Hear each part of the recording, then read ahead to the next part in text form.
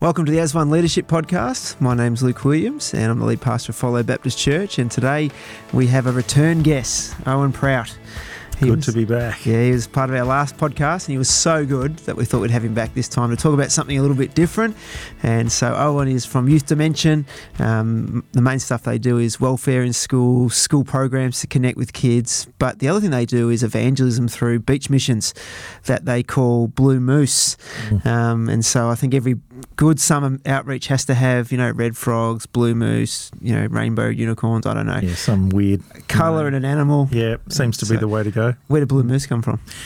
I think it was like a random thing in a staff meeting a few years ago. Someone just said it and we went, oh, okay, yeah, that'll do. Blue moose, that'll do. Yeah, okay. So not a lot of theological reflection on that at all. Right, okay.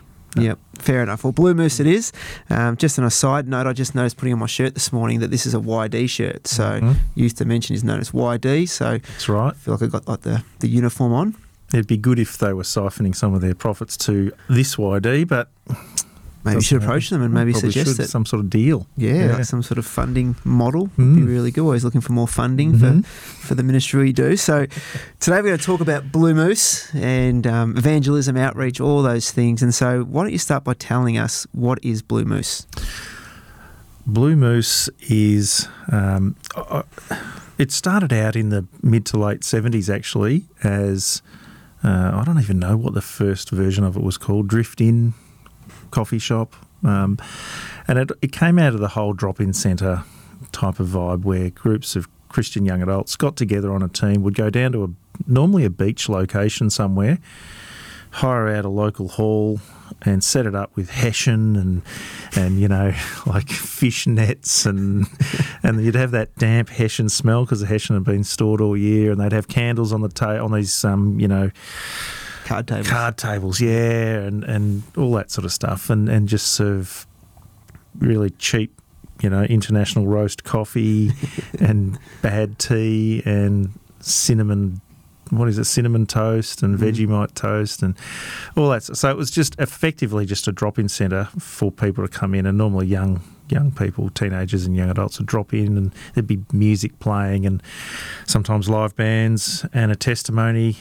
of how Christ had impacted a team member's life would be spoken from the front.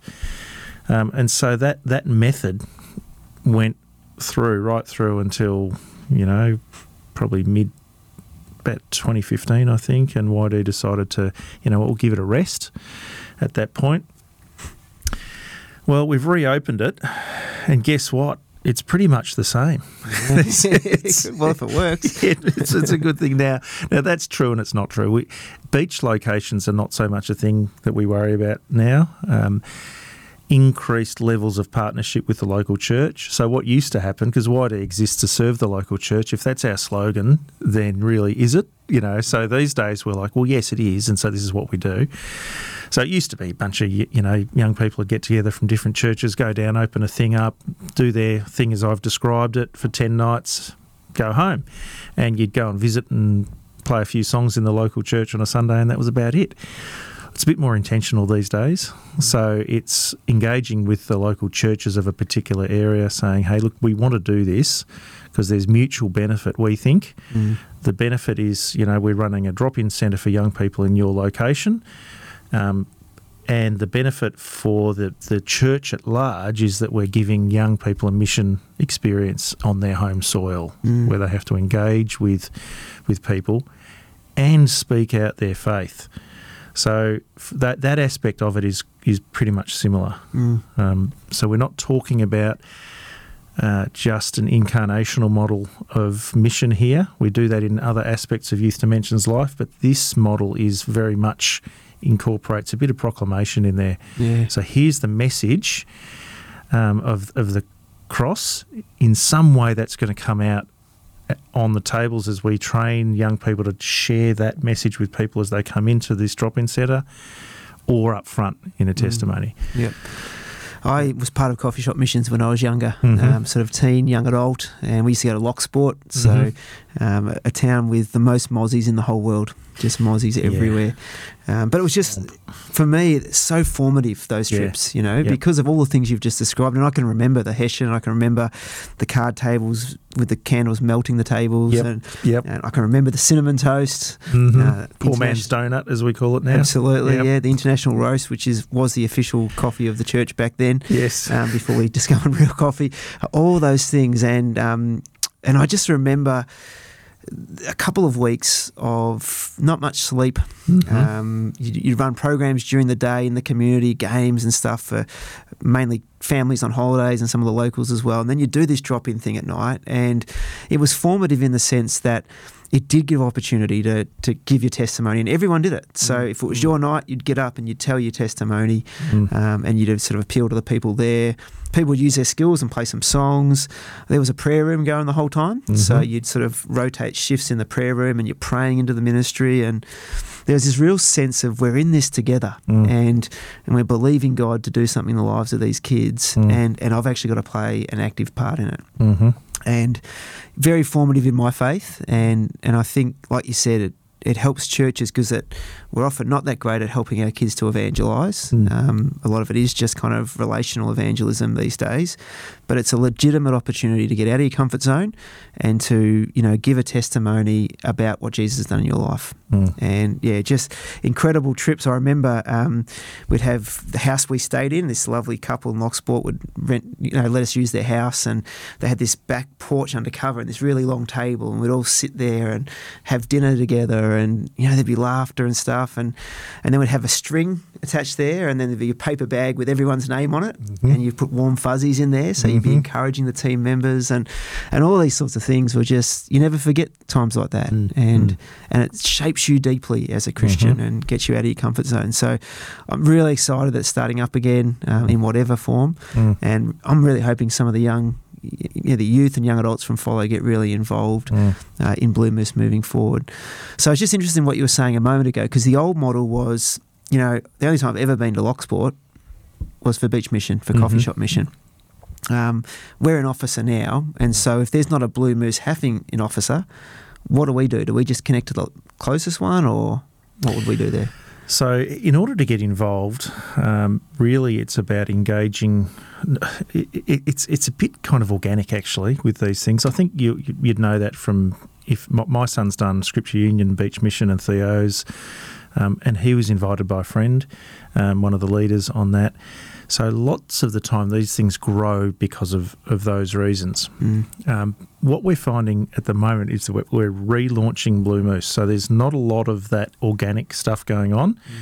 And what we're trying to say is, okay, say to a church like Follow, or a church that hasn't been involved with Beach Mission or Coffee Shop or Blue Moose for a while, we need 2 or 3 brave souls to put their hand up and say, you know what, we're going to go. We're going to go. Go and do the training. So you get on our website, you have a look. Okay, you'll find out this year we've got Kinglake, Port Arlington, Ocean Grove, St Arnaud and Healesville. So those are our 5 locations that we're running this year. And you look at it and you go, all right, Lord, I've got no idea. Okay, Healesville, we'll pray about it. Yep, this will be the one. I'm gonna request to go. So that's where it's at the moment. Now, you may know someone in your circle. Young people have quite, wide circles, particularly with social media these days. Sindel Baptist jumped on board pretty quickly when we relaunched last year, so there's a fair few Sindel young adults already involved. There'll be other churches now that will start to grab on board, particularly down the Bellarine. A couple of churches down there have jumped right on board as well. So it's growing and it's gaining momentum, and I think it's partly because it's a little bit different to other mission experiences you get on your home soil. Yep. Yeah. So would you encourage any local churches thinking about doing it, and just say you've got 3 or half a dozen kids that go, I want to be involved, would you encourage them to all go to the same trip and serve together there, or would you encourage them to sort of spread out and go to different places? Normally I'd say spread out, but I think as we're relaunching, and now when I say spread out, if you had half a dozen, I'd say maybe half of them go on this one and half go on a different one. Yep. I wouldn't say one on each, I think that's a bit rough. Yep. But I don't mind them clumping together, young people. I think that's part of it. They want to be together. And so if a church like Follow or someone else was listening to this and thinking, oh, they're going to just put my name in a hat and pull it out.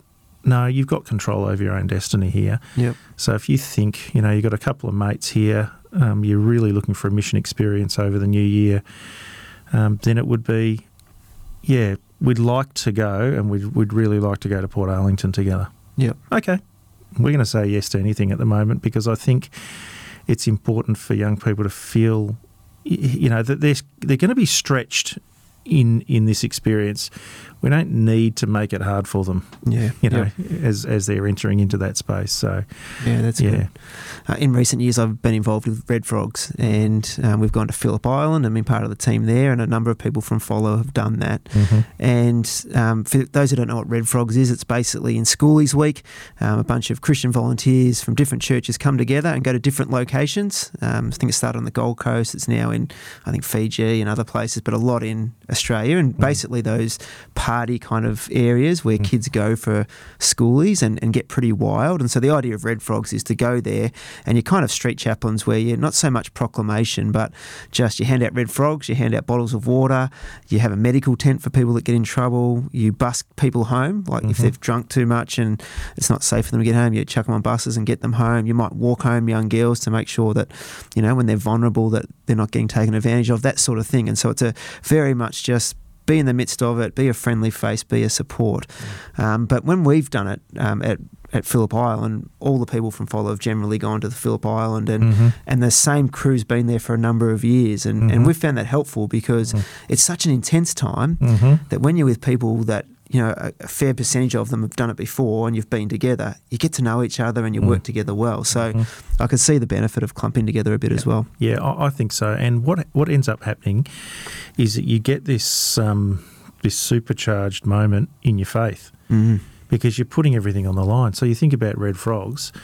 We've got a couple of our staff actually going to do Red Frogs this year because it's such a valuable mission and ministry, and it's different in style to what we do at Blue Moose, and this is why it's so complementary. But you go away on something like Red Frogs or SU's Beach Mission, or you do a leading a camp with SU over summer, or whatever you do that you're stepping out of your comfort zone. You bring that back to your church, and if you can do that with a few others, what a supercharged moment for a youth ministry to have that in its kit bag as you head into the new year. Yep. And this is what we hear back from, particularly from lead pastors. Actually, they get really excited about this because you can't manufacture excitement; it just has to happen. But what you can do is you can make places available to young people to supercharge their faith. Yep. And that's what this is. Yeah, and I think a lot of youth groups struggle to get the youth kids to think outside of just their friends at youth group. The idea of other people coming in is kind of a foreign, uncomfortable concept. And so when you put them in a situation like that and they see God move and they're part of actually reaching out to kids who aren't in their youth group, when they come back, it translates and it transforms the culture in your youth. So I'm really excited about that at Follow in the years to come, that we'll send kids out to have this formative experience and they sort of catch the fire of it and go, yes, why can't we do this in our area, in our youth group? Yep. I think the fruit of it will be significant in time to come. I agree. So Blue Moose, Red Frogs, different organisations, different styles. What are the main differences between those two, do you think?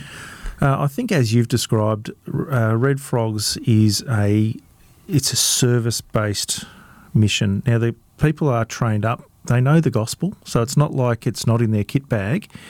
But it's not that's not your leading hand. So you're not going to a kid who's stooped over the gutter, doesn't know where they are, needs to get home. Their parents back in, they might be in lawn and their parents unpacking them, wondering what's going on, feeling a lot better that they know there's some supervision there. So you're serving the community in this incredible way, and then by the Spirit, people then find out who are these people, and it's just a great. It's just a great advertisement for the church, to put it crudely. I don't like thinking of things in terms of sales and ads. It's not like that at all, but it's, what I'm saying. Yep. It's a great example that Christians can show. Serving. Yep. I think the follow-up with Red Frogs is that you do the night program where they might be not able to comprehend you there because they're too drunk or whatever, but they can actually book for a breakfast the next day, a pancake breakfast. And so that's often the place where you're going into the place they've rented, you're helping clean up, you're dealing with all the mess, but you're serving them breakfast, and that's often where the conversations go and the deeper. relational stuff and the deep stuff and gospel opportunities are taken when it's appropriate. What we're doing in our relaunch with Blue Moose is that we're saying there is still a place for us to be actively looking for opportunities to share our faith. So Blue Moose, again, it's mainly a drop-in centre, but there's different styles, like you mentioned before, afternoon programs. It could be anything, sports-based, even depending on who your crowd is. Sometimes you have primary age kids, so you put on a kids program, whatever suits the location you're in. Yep. But the night program will have specifically dedicated times for the gospel to be shared. So you'll have some music, and it might be that we put on a film. Well, we've been putting on some media that speaks the gospel. For those who are equipped and ready, testimonies, but we don't, a little bit different to yours and my day, we would say everyone have your testimony prepared. We would like you to do it up front if you feel comfortable with that, but there's so many reasons why people can and can't do those things, so there's no pressure on that. Yep.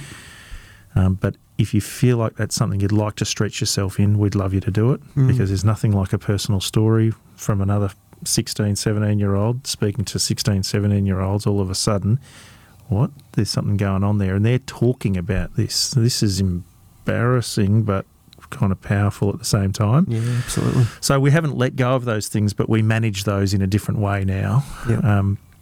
But our training is very much what is the gospel? How do I break this down in a way that I can share it? And we've got 3 different ways that we teach that now. We used to have just the 4 Ps, but these days we've got 3 different models that we use depending on how much experience you've had, and preparing your story. Yep. So, we would, in church world, we call it testimony. We just say, this is your story, and away you go. So we give you some significant preparation in those 2 things, but also some other things. Obviously we've got child safe, and we've got how to handle different things, and not like yours and my day, OH&S is important now. And what was that back then? Yes. I remember some wild things happening at a coffee shop that just would not pass the test of time anymore. No, they don't, and that's okay. We have, it's still fun and crazy and whatever, and very little sleep, and all the good things that make it kind of emotional and crazy and fun. Yep. But at the heart of it is this opportunity. What we're saying to young people is, yes, relational evangelism is probably the thing you're going to use the most in your life. So knowing your stuff, having a great relationship with Christ.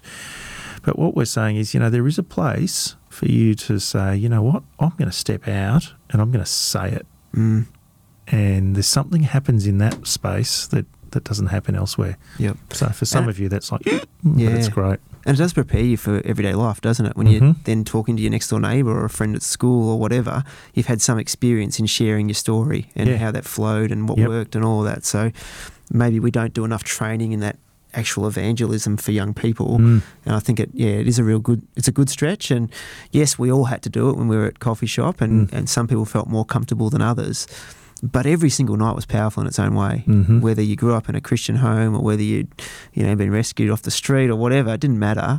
Every story's powerful, because your story, even if it is, I grew up in a Christian home and I became a Christian, that'll speak to a certain group of people. If you had this radical conversion experience, that'll speak to another group of people, and they're all really powerful. So, I think that's great. So you've just touched on a few words, fun and crazy were a couple I heard you just say. But if you could just break it down into some words, what are some descriptive words you would use to help people get a bit of a mental picture of what a Blue Moose trip's actually like? Oh, gee, that's hard to do in single words, isn't it? I think fun is a really important word. Connection. So you've got it's like, we watch, there's a whole lot of reality TV shows on now, and one thing that you do notice is that when people get clumped together for an extended period of time, they connect really deeply, really quickly. That's what it's like on a mission type thing, whether you do Red Frogs or a Blue Moose or an SU thing or whatever it might be. You go and you're doing something that's got the same purpose. You're all on the same page. There's no need to sort of debate the ins and outs of this, that and the other and does this fit policy and blah, blah, blah. You just know what you're there for and you do it. Yep. And it's crazy fun. Like it's really, and really connected. And so I guess the word deep would come into it. So sharing life with people 24 hours a day for 12 to 14 days. There's a depth to it that happens. So spiritual development, growth, friendship, what's the word I'm after, where people connect, networking. Yep. So this a great networking happens between, and this is what I love about it, between kids from different types of churches. So on any particular team, you're going to have someone from, the Anglican, it might be 2 or 3 from the Anglican church and the Pentecostals over here and Follow Baptist kids are over here and they're all banged together with this same purpose. And so they get that it's about the gospel, so that's really good. Yep. And then there's the networking that happens. And so quite often, 2 or 3 or 4 weeks after they get back, night services from different churches are all empty. Oh, they're all over at that one, or they're all over at that one. And it's kind of not good, and it is good, but it's them feeling like they're part of something that isn't just me and my family. This kingdom of God stuff is real. So they're not single words. Sorry, I go off on, No, that's when you good. Ask me these things, but yeah. Description. I think I've even known of some marriages that have happened as a result of there's together. So there was a lot of fellowship happening there. So that was it's a very special fellowship going on. Yeah, absolutely. That's right. Yeah. I think for me, when I think of those trips, are fun and crazy and memorable. Like you run an event at a church and you sort of forget a few weeks later you even ran it, but you'll never forget Coffee Shop Blue Moose missions. I think formative, I think stretching, these sort of words for me, it's just really significant. I can remember as much as like I don't know how old I was, maybe 17 or something, and I remember the band Live came out, and I love Live, and so I remember sitting on the pier down at where we were and playing Live songs during the day, and I had my Live t-shirt on and my long hair, and I can sort of even take myself back into what the culture was like, and all my friends are into Pearl Jam and all that sort of stuff. And so, it's just a moment in time. Yeah, that's it. That captures a moment. It does. And it's significant. Yep. And it takes you back and you can actually not just remember it, but feel it again. Yeah. The exhilaration of standing up in front of a dark, cold hall, having cinnamon toast, but to share the gospel, like the exhilaration of that, the unity that comes, that liminal space where it's a bit uncomfortable and you're stretched, but you're in it together. So that sense of community goes deeper, and there's a bond with those people that is stronger than a bond of even some of the people you do day-to-day life with, because you've been part of a mission together. So it's absolutely true. And I like what you say in terms of that liminal space as well, and that we're forced into doing this thing together. And it's because people have asked me, well, why are you bringing it back? Isn't that a bit old school? Isn't that model sort of gone? And I wasn't around YD when the decision was made to bring it back. But I was pumped. That's probably part of the reason I sensed God calling me back into this, is because I thought, what we're getting, we're coming back as a church from this place where we've said that doesn't work and that doesn't work and that doesn't work. What we're saying is actually it's a bit horses for courses. We don't have to throw things out. We might have to reimagine them and redevelop them. But you know what? A drop-in centre is effectively as a cafe. If cafes ever gone out of fashion, they've been around since I don't know when. Yep. People have had eating houses for hundreds of years. Yep. So people go out and they socialise somewhere. And all we're doing, around food. Yep. It might not be the best food of all time. Even Jesus did it right. So, so we're not talking about something that is. Now, what they challenged me on and others on is that, okay, but this whole proclamation, getting up and, isn't it a bit weird getting up and doing it that way? And I would say, yeah, but it was always a bit weird. It was always a bit weird. And so is that a good enough reason not to do it and to provide that option? if all our missions look the same, well, what's that about? Yeah. You know, it's like all of people tend to worry about denominations. I don't. What's the big deal? We're all different, and if we all if we're happy to clump together in places in that location, and we have a similar type of understanding of things, that works. Yep. And if these mob down here want to do it a bit differently, that's actually good.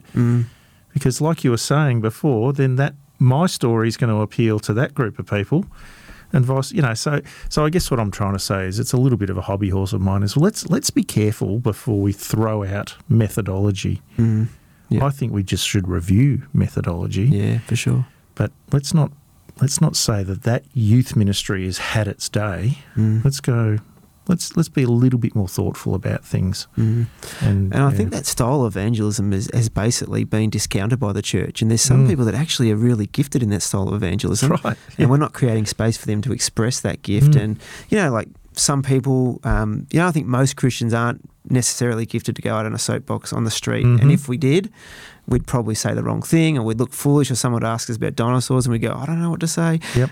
But there's other people, you know, you look at someone like a Ray Comfort, for example, and he's just so winsome, and he's got a real gift to be able to communicate the gospel, respond in real time when people throw questions at him, and, you know, turn it around to questions to them. And, you know, we want to find those, you know, Christ has given some to be apostles, prophets, evangelists, shepherds, teachers. We need to find those people in our churches, because that passage in Ephesians says if all those things are functioning, we come to complete unity, we come to maturity in the faith, we experience the fullness of Christ.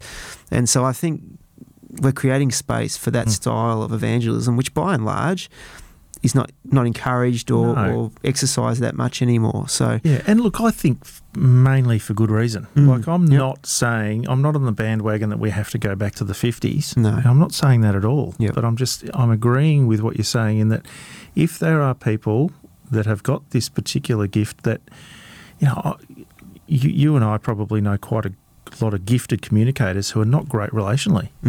Does that mean we just should discount them? No, of course not. Of course we're going to find a space for them, particularly if they're evangelist type of people. And sometimes the pure evangelists in the church have almost been renegades. They've been they just sort of don't fit, and I think that's weird. I think that we should all fit. And so this is just part of that. But yeah, look, I'm not advocating that we go back to the proclamation era as we see it in our mind's eye. Yep. All I'm saying is that proclamation is still alive and well and should be contextualised in you know, and thoughtfully worked through, but it's not dead. Yeah, absolutely. And even the way you proclaim the good news now is probably going to be contextualised and changed too.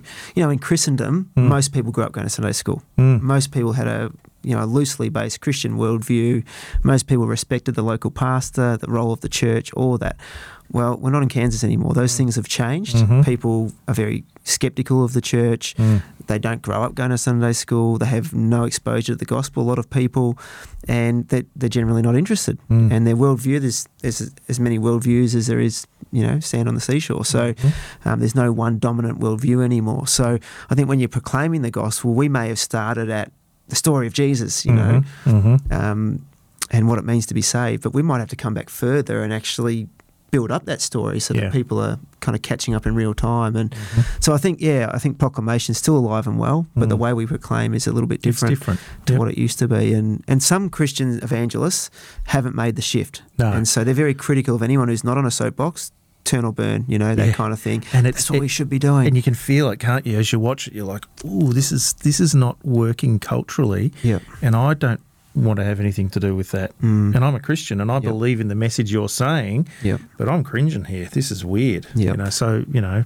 You can feel it, but you can also see it when people are yelling stuff out at them and throwing apples and stuff, you know, like...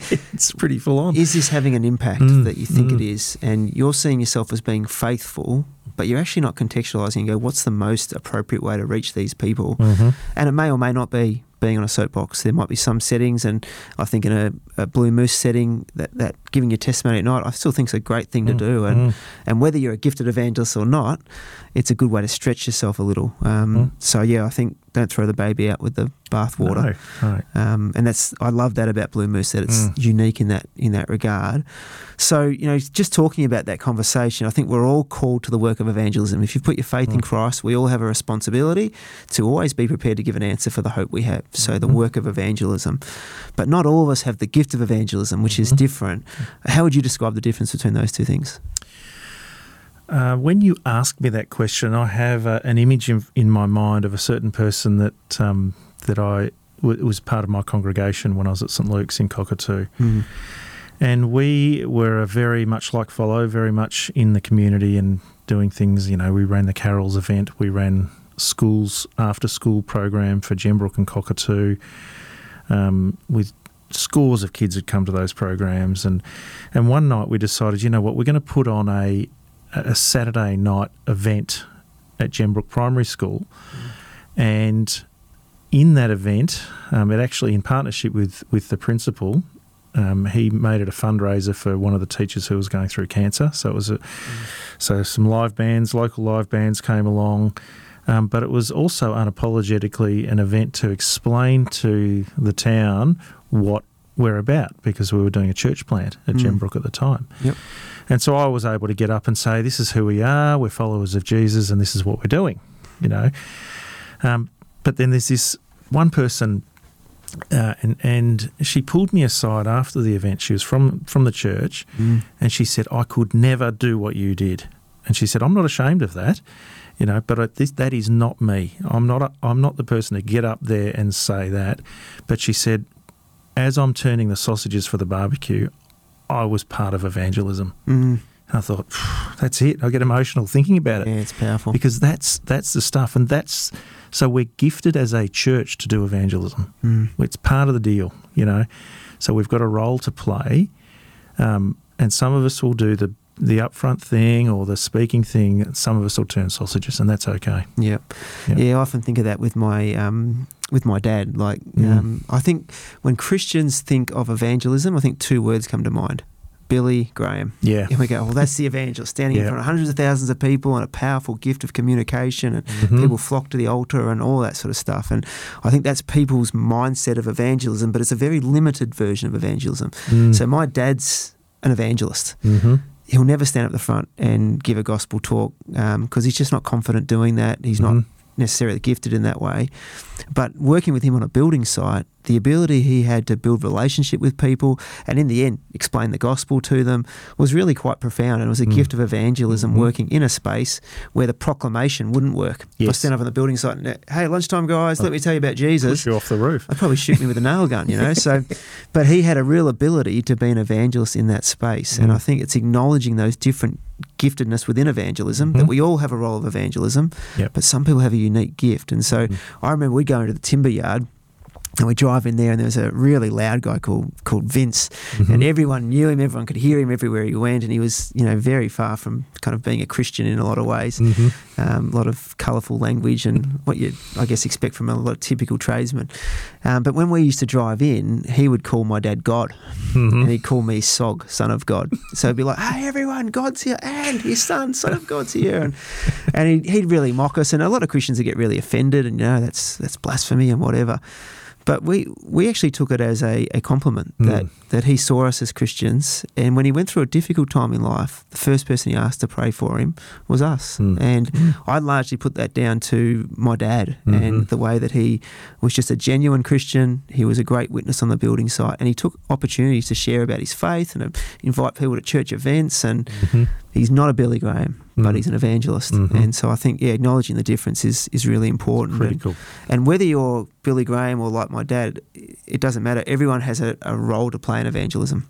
Absolutely. And so we shouldn't just sort of outsource that to the evangelists. We should all be willing and ready to give an answer. So I think that's really good. So in terms of evangelism and Blue Moose, proclamation, all of that is really important. What role does prayer and I guess the leading and prompting of the Holy Spirit play in the task of evangelism and also uniquely at Blue Moose? Like you touched on before, as a young man, one of the first times that I really experienced the presence of God was in the prayer room. So when you're running a Blue Moose, it's quite structured, and some people kind of rail against this sort of thing. So you'll be on a roster. You have a prayer partner, and you're on a roster. You'll be in the kitchen making the international roast coffees, once or twice a night, and once or twice a night you'll be rostered into the prayer room with another pair. So there'll be invariably four people in the prayer room at any particular time, whilst the business of coffee shop and Blue Moose is going on in the hall. As an inexperienced Christian and someone who, sport was my God really when I was growing up. So I was quite active and running around. So sitting for half an hour and praying was just almost foreign to me, even as a Christian kid, you know. Some of the most profound moments of my life happened in those years in the prayer room, and it taught me about prayer, and it taught me that nothing happens without it. So nothing good happened in our mission without being undergirded by prayer. And it wasn't just the prayer that was happening during. We'd have our Bible study in the morning, and then we'd pray as a group together, for a significant amount of time. And then you'd go into your prayer partner and you'd have some one-on-one time and pray. I learnt as I got older that what the pattern was: less muck around, more pray. As I got a bit older, probably as when I was 17 or 18, it was a lot of laughs, and then the leader would say, "Oh, we're about to close off this prayer time," and then you'd put your head down and go, "Amen," But you grow and you're exposed to it, and you quickly learn that it's everything. Mid-year, we actually ran a team at Bort. And went up there, and we all. It's quite amazing to think in these COVID times. We were able to run Blue Moose last year. We ran it mid-year this year, and we're going to be able to run it again. So we've dodged through the lockdown somehow. So thank you, Lord. But we took a team up to Bort, and I'll never forget it. Actually, a young man from here, a guy called Noah. We're about to pray, and we're asking for a prayer points from the team. The place is dead. We're talking about middle of winter. It's cold. There's no one around at all. We because of COVID, we hadn't had any lead up at all to be able to advertise we were even coming. So the best that kind of got out there was through the church and their efforts to try and tell people that was going on, and Facebook, which was very helpful. And I just distinctly remember we stopped and asked for prayer points, and Noah said, "We've got to pray for people. Where are they going to come from? We're doing a mission. There's not much point if no one comes." We fling the doors open after that prayer time, and within 5 minutes, 25 kids came in. Yeah, wow. And I could see it in him, and I could feel it in me. Oh, yeah. The Lord's in this. This is undergirded by prayer. This is what this is about. And so it's great. I love it even as a more mature Christian now, going back to those spaces. And where you are absolutely dependent that the Lord's going to do something. Otherwise, nothing's going to happen. Before you were talking about some of the pushback about things that are outdated, but what never is outdated is prayer, evangelism, outreach, community, unity, all those sorts of things. And I think you find those in a Blue Moose trip. So it's getting back to the ancient but ever relevant practices of Christianity. And so I think that's really, really cool. And I think, the prompting of the Holy Spirit is really important, isn't it? As we pray, we connect with God. And then as we have conversations, we're not just blurting stuff out. Because you can get yourself in a lot of bother and you can turn people off really quickly. And so you're learning to not just listen to God, but also what we don't do very well as Christians sometimes is listen to people. And you're hearing their story, and then you're actually, with the help of the Holy Spirit, responding to the things they're sharing. And they can be those really powerful moments. And I'm sure you can think of those moments where your heart starts to beat, and they might ask you a question, think, good grief, I don't know what to say here. And then you say something and you go, that is far too smart for me. Like, that is the Holy Spirit speaking through me. And as we put the word in, and as we listen to people, God brings those things out in those moments, which is really, really cool. So obviously years of coffee shop, Blue Moose, Drift In, whatever has been called over the years. Can you think of a powerful story or impact? I mean, you've shared a couple already, but from the Blue Moose programs you've been involved in? I think the last time I did it, obviously I had mid-year. The last time I went on a Blue Moose was probably early 2000s. Used to run Wye River, down at Wye River with the big tent. Some very powerful moments in that. but I'm suffering from the recency effect, and it's probably my age, because I actually think of, there was that moment when the prayer was answered, but we had another moment where a young lady, she would have been probably 12 or 13, came in night after night, and different team members had spoken to her. She'd seen the films, the Total Truth series that YD has put together, and touches on the gospel, and, well, doesn't touch on it, tells the gospel story in a pretty relevant sort of way. She'd watched those, and by the third or fourth night, you could just tell that something was happening at a heart level for her. And one of our team members, Tessa, was sitting with her, and she said, "Oh, do you guys have a Bible?" And so she just asked for a Bible. Pretty obvious sign that God's doing something. And we had been, in our training, it's funny you touch on it, because sometimes you feel when you're the trainer and you're equipping a young person with the brand new shiny tool of sharing the gospel, it's like you've loaded a gun.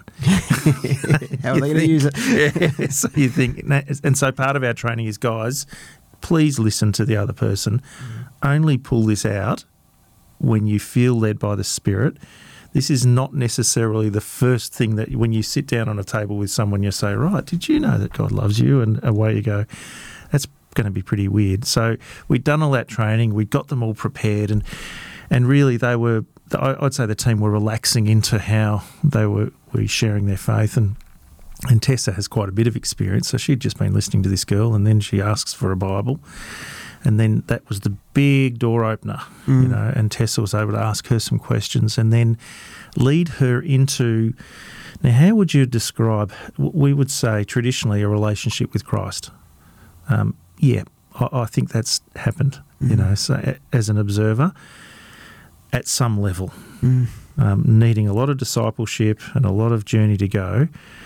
But the fascinating thing about this young lady, her parents owned the pub in town, so she didn't get a lot of sleep. So she was sort of up until 2 most nights, and a lot of noise and a lot of confusion about life and all sorts of things. The parents were good parents. They weren't abusive, and they're not horrible people or anything, but the lifestyle was pretty challenging for a young person. Yep. And she's exposed to a lot of things, But she really resonated with the gospel, and she took it on board. And I'll never forget Tessa telling us, and actually my daughter Hannah was on this walk. They walked them back to the pub from the little place we were running at the Sea Scout Hall or whatever. And this young girl says to her older sister, "I've just met Jesus, and I've got a Bible. You should too." And so, straight away, there's this young person, 13-year-old, kind of evangelising in her own, brand new, fresh sort of way, but some transaction had happened there. It's like the woman at the well. Yeah. Encounters Jesus, then goes back and tells everyone, I've met this man, he's the Messiah, and come and meet him, and I love that kind of raw, you first become a Christian kind of evangelism where it's like, hey, I've got the best news, God, Christ has come in and he's changing my life and it's good news and I want to tell you about it. And I think as we settle into maturity, in inverted commas for those that are listening, sometimes we don't do that anymore. And we think, oh, well, I'm too mature now. I'm just growing in my faith. But I think that real zeal and passion to keep sharing the good news. And, I did send you a question about, how the good news is still good news in a post-Christendom world. And I think you just touched on it. It's relevant to every person, no matter what they're going through, whether they come from the best family in the world, the most difficult circumstances, whether they were raised in a pub. The good news of Jesus is eternally relevant. It reaches into all those nooks and crannies and is good news in different ways at different times to different people. Yep. And so, that's where the listening's important. It is. And I think, and this is where I do get passionate about not discounting any particular method of how we're going to share the gospel, because whilst some of the things that we did up in Bort it's not rocket science, and you know what, and it probably is a bit corny and a bit daggy, and are we doing are we culturally relevant in the way we're presenting the gospel? I don't know. I don't know. All I know is that we fumbled around and we had a crack at it, and God's Spirit took something out of that and did something in this girl's heart. And that's all I think we need to do, is be obedient. Yeah. get out there, do something, you know, get trained, do all the right things. But how many times do you hear of God using the person that fumbles around, doesn't know what they're doing, more than the so-called professional? Yeah, absolutely. You know? So, well, the Bible's full of it, isn't it? People that stuttered, people that weren't good in front of people that had made mistakes, and yet God takes these imperfect, you know, broken in many ways, these people, and he actually uses very ordinary people to do extraordinary things. And we call them heroes of the faith now when we read about them. When you actually look at their stories, they would have no more a hero than we are. We're the same sort of muck-ups that we are at times, and yet if God used them, God can use us. And it might be in a beach town or at a regional area, sharing your story with a bunch of kids that walk in, and you know, I love this conversation because I can see in your eyes, Owen, the passion and you know, the kind of come alive when you talk about this raw connection with people, this good news that is radically good news to all people, every country, every context on earth, and I love the fact that you love young people coming into that to get that experience that will form them in their faith. And I think I'd go as far to say that coffee shop missions, I don't know whether I'd still be a Christian, you know, if I hadn't done some of those things where my faith actually went from my parents' faith to become something that was very tangible and very real. And I don't know, but if I never did coffee shop mission, I don't know where I'd be in my faith. Would I have still been in the same place? Well, by God's grace, maybe, but maybe not, because those are the moments that really cemented my faith. And I said, no, this is real. Like, my parents taught me all this, but I actually believe this for myself because I've seen God move in this context. So really excited about the work of Youth Dimension. So good having you back there, mate. I think you're going to be it's a funny feeling to be back, but in a really good way. And it's people who are in their mid-40s now who have had experiences like you've had. They're the ones that are saying to me, well, oh, great, you're back, because my kids are now entering the stage in the next 3 or 4 years of being able to have that thing that I had. And they're really, really pleased about it, you know. And that's not to say that good things haven't been happening. Of course, SU didn't go anywhere. You know, they've been continue to do beach missions, and Red Frogs emerged Red Frogs emerged and are bigger and better than ever. So God's been moving in this space, but it is exciting to have the unique flavour of what YD brings back into the mix again, and I think that's really great for those who want to join and find out what that's like. Yeah, absolutely. Well, thanks a lot, Owen, for being a return guest and talking a bit about... thanks so much for having me. Yeah, evangelism, Blue Moose. And if you want to know more about it, you can jump on Google and look up Youth Dimension and jump on their website. All the information's there. But if you're a church leader watching this, if you're a young person watching this, I think this is a really formative thing you can get involved in and start to have the impact that God's calling us to have, both at home and abroad as well. So thank you, Owen. Really appreciate it, mate. Luke. And we'll have a chat again some other time. But for all those watching, thanks so much for tuning in today, and I hope you've been inspired as we talk about evangelism and what that can look like, and I hope you can take what you've heard today and actually bring some of this into your own context for the sake of, I guess, the kingdom of God continuing to expand and grow. And so if you watch this on YouTube, please leave a review, make sure you like it, and if you're listening on the Apple Podcast, if you can give us a 5-star review and make some comments, pass it on to people you know. It really gives us an opportunity to get some really helpful content like today out into people's hands, so that they can learn and grow as well. Well, hope you go well until the next broadcast of the As One Leadership Podcast, and we'll talk again soon.